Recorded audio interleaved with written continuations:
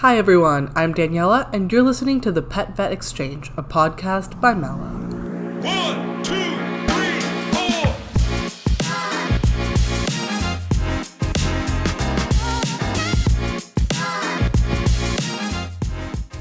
4. In today's episode, Dr. Krista Sirois joins us to talk about behavior in cats.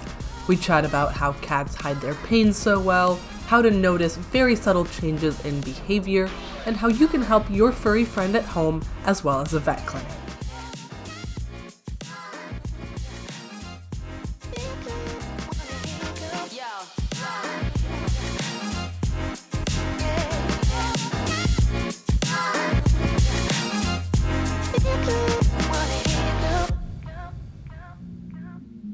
Hey everyone, I'm Daniela from Mela Pet Care, and today I'm joined by a very special guest. This is Dr. Krista Sirois, or Dr. S, because if you're listening to me and also reading it and you realize it's probably not a very phonetic name and you're as confused as I was, we'll just call her Dr. S for the purpose of this podcast. And she is a veterinarian specializing in behavior medicine at Paz Veterinary. So Dr. S, thank you so much for joining me today. Thank you so much for having me. I'm excited to chat about some behavior stuff. Yes, this is going to be very exciting. I love chatting about behavior, especially with veterinarians. But before we dive into this big, daunting topic, would you like to just break the ice by introducing yourself and giving some personal background? Sure. I have been working in the veterinary field since I was 16 years old. So I've done everything from kennel technician all the way up to doctor. And I went to vet school after being a technician for several years. During that time, I got a special interest in the behavior area of things. And so immediately following vet school at LSU, I did an internship in Northern Colorado in small animal medicine and surgery, and followed that up with a 3-year residency specifically in veterinary behavior down at Florida Veterinary Behavior Service with Dr. Lisa Radasta. And I am still in the process of finishing my kind of tasks so that I can sit for boards and, be all official after I pass my test. But I am still practicing daily veterinary behavior medicine here in Austin now at Paws Veterinary, and I'm loving it. So that's most of my history.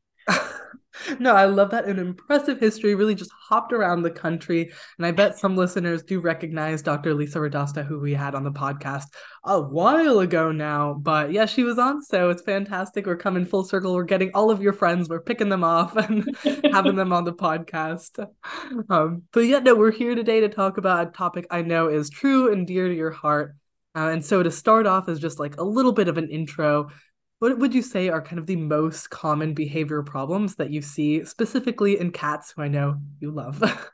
Yes, I do love cats. They're kind of my first love of behavior was cats, because I realized even people who work with cats often may not quite understand them as well as we would like. And so that's kind of what got me into the behavior world to begin with. And I love that cats are just so subtle about things, and you really have to be paying attention to get a sense for what's going on. So in general, the most common things that we see is behavior problems, aside from the nuisance things like scratching, which I would say, don't usually come to see the behaviorist. We tend to see urination or defecation outside of the box. Nobody likes living with that problem. No. So that's a big one. We see aggression either to other cats in the household, or since I moved to Austin, I've actually been seeing more cases of cats being aggressive to people in different situations. So those are kind of the primary things that we tend to see as behavior concerns in the vet clinic.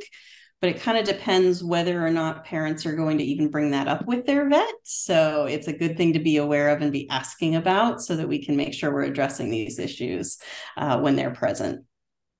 And so what do you feel kind of affects these behaviors the most? Is it health, pain, other factors? Like what can cause a cat to urinate or defecate outside of the box?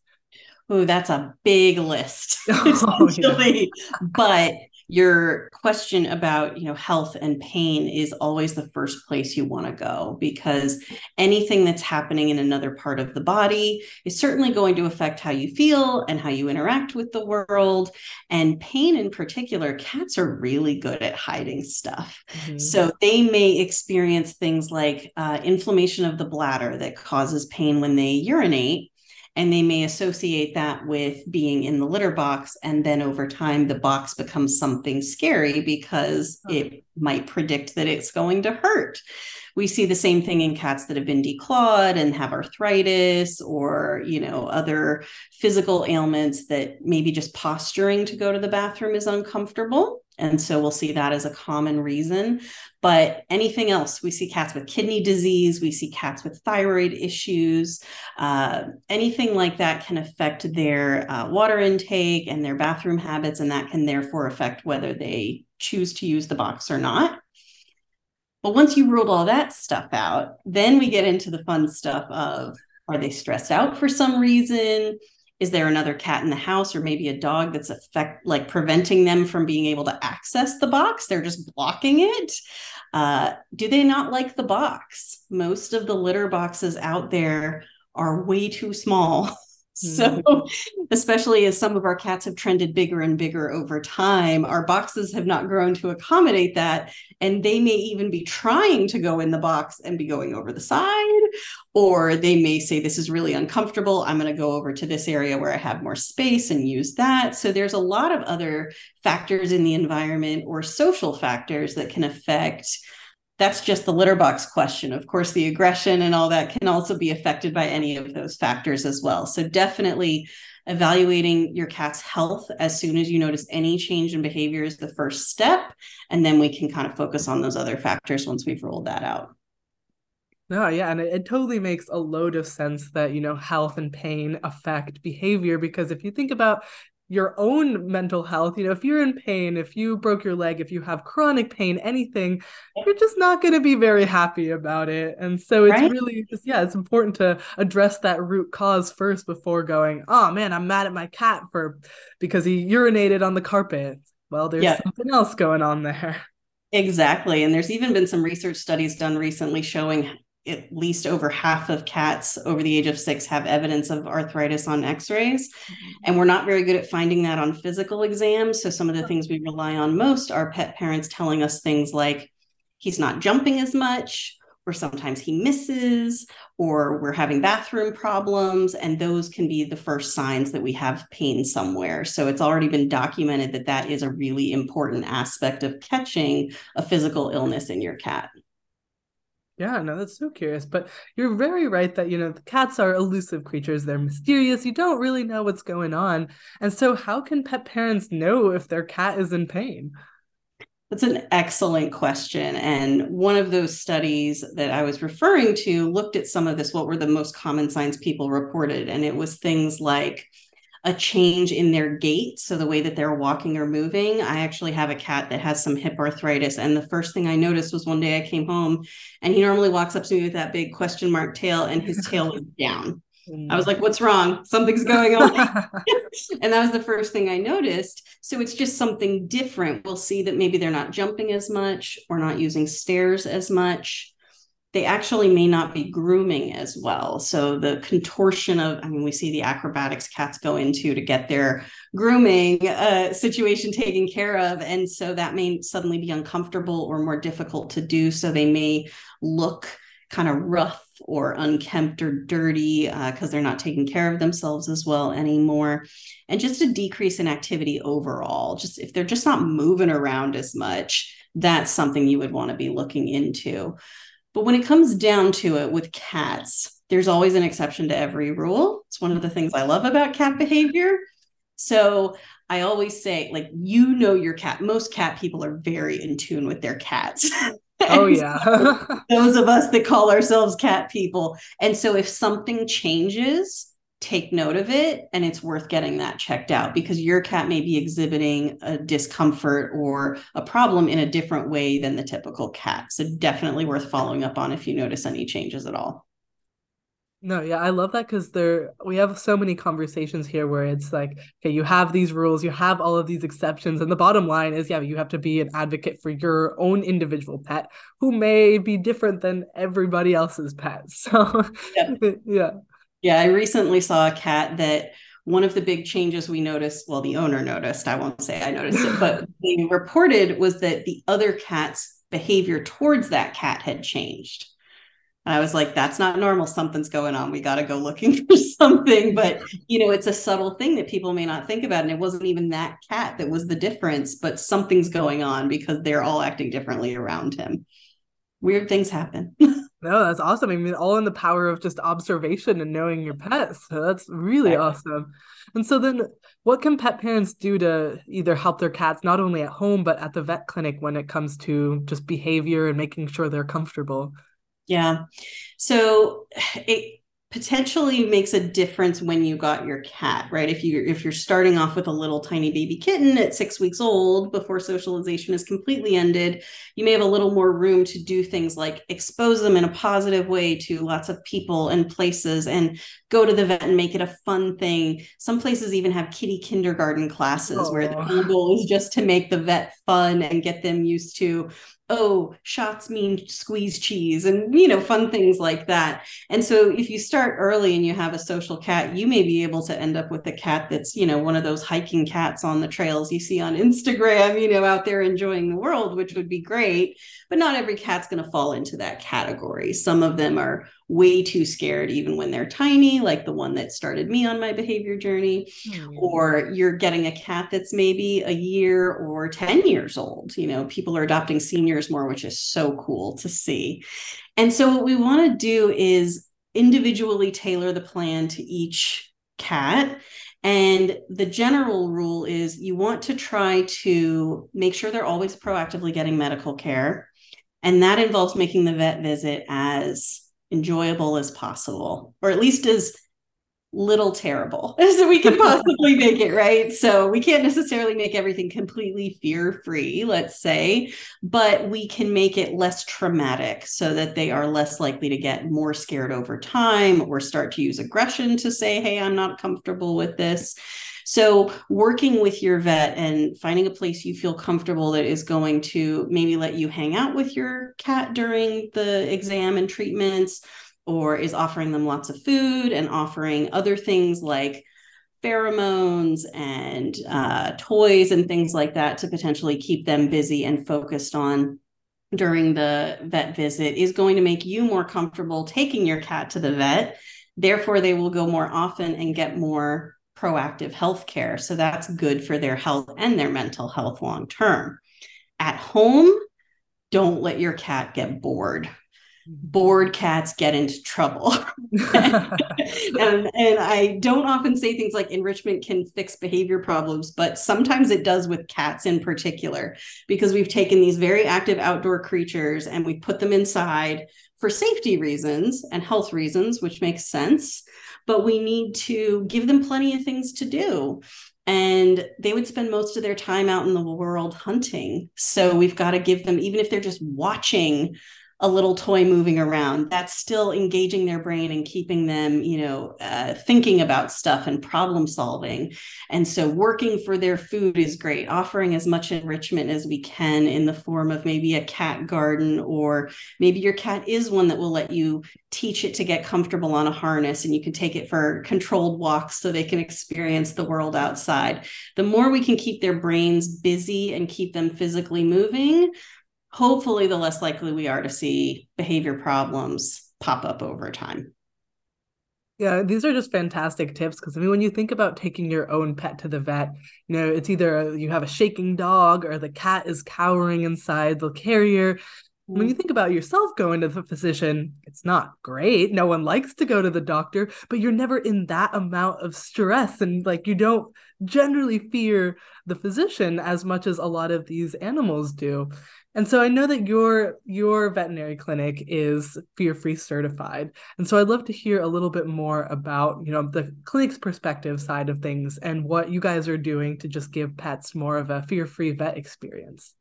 Yeah, so I'm really one of the reasons I kind of sought out this practice is all of the doctors are fear-free certified. Our medical director is elite fear-free certified, and we're working to get a lot of the support staff fear-free certified as well, which is in my opinion, the idea is that it's just a complete framework shift of how we're approaching how we interact with our patients and our pet parents as well, how we are interacting with them and how we're recognizing each interaction can have long lasting effects on our patients. So not just focusing on what's happening today, but focusing on their long term mental health. So obviously I see a lot of patients that are scared, like to the extreme, or maybe are aggressive because they're scared and things like that. And so a lot of times I may have a conversation during my appointments that I'm not going to examine your pet today because they are incredibly stressed and the risk of trauma is not worth it. So we're going to revisit this in the future with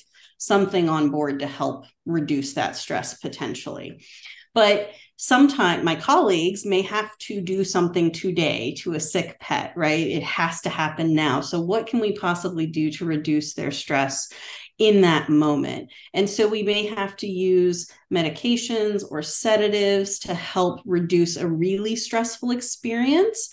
But you'd be surprised how much a difference something like just allowing the cat to stay in the bottom of their carrier, covering it with a towel so they can't quite see us. A lot of them just want to hide. So if you give them that option, they're much happier, and just kind of, working around them instead of physically picking them up and moving them from place to place all the time. Being aware of what noises are happening, what kind of music are we playing? Is it something like upbeat and heavy on the bass that might stress out our patients? Or can we maybe transition to something that might be a little more calming so that that aspect of things is less stressful? Keeping in mind smells and everything that they're seeing and just all of our approaches, the traditional walk up to a dog and lean over and stick your hand out is really kind of a boogeyman approach for a lot of dogs.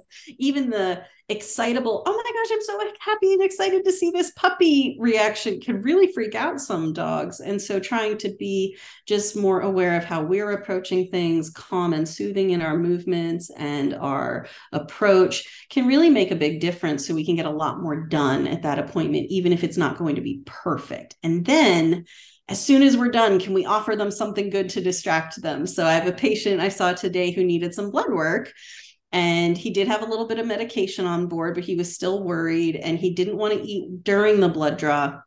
But right afterwards, he was willing to come up to our team and take the food afterwards. So he's recovering better, which means this wasn't overly traumatic for him. So hopefully vet visits will continue to be a less than scary experience as we move forward.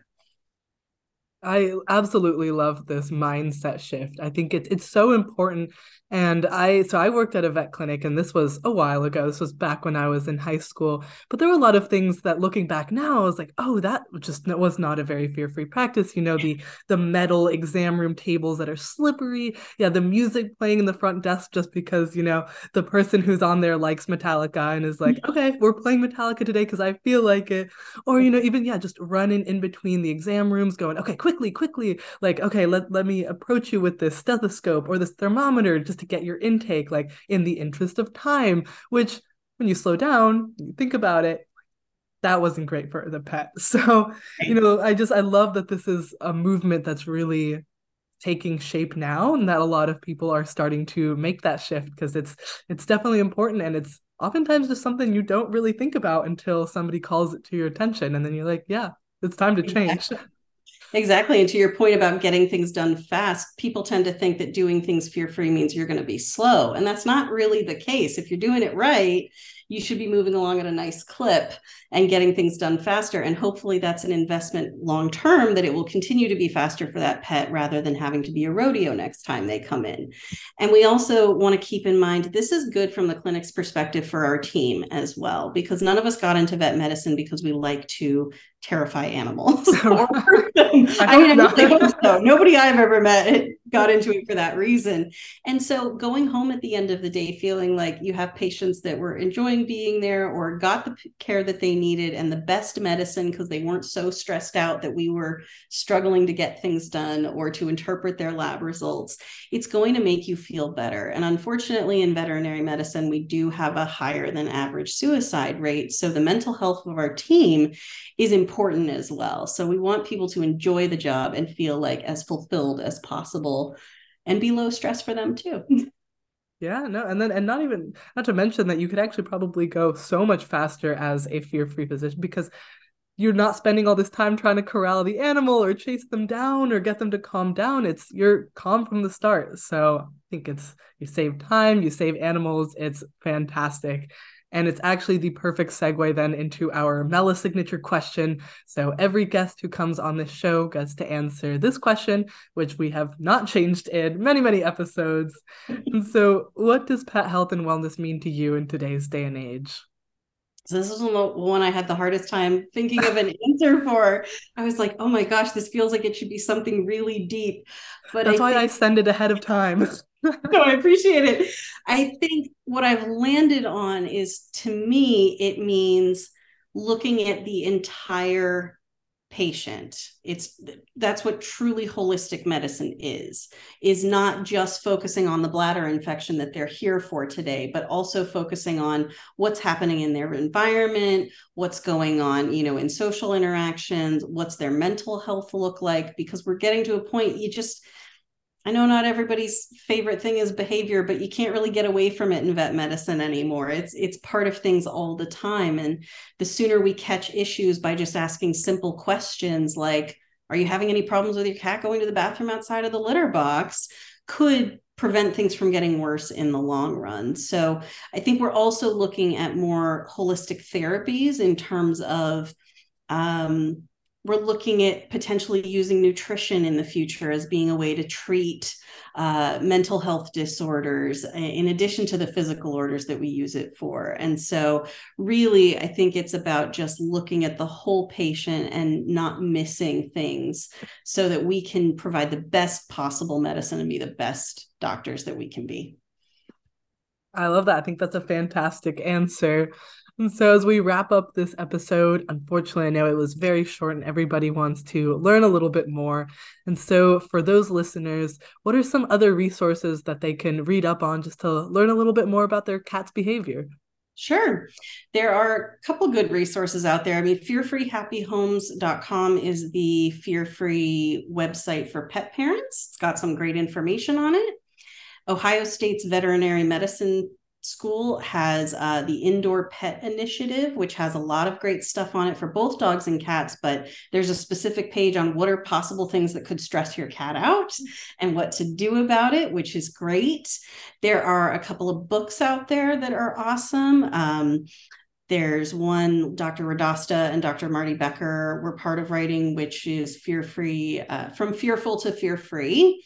The American College of Veterinary Behaviorists recently released Decoding Your Cat, which is the cat, pair to their earlier book, Decoding Your Dog, which are great places to start. So there's a lot of good information out there, and those are great places to get you started. Awesome. Yeah. Thank you so much for sharing those resources. So now everybody can click off of this episode and learn a little bit more about their cat's behavior. But Dr. S, thank you so much for joining me today. It's been a fantastic chat. Yeah, it's my pleasure. I had a great time. Thanks for having me.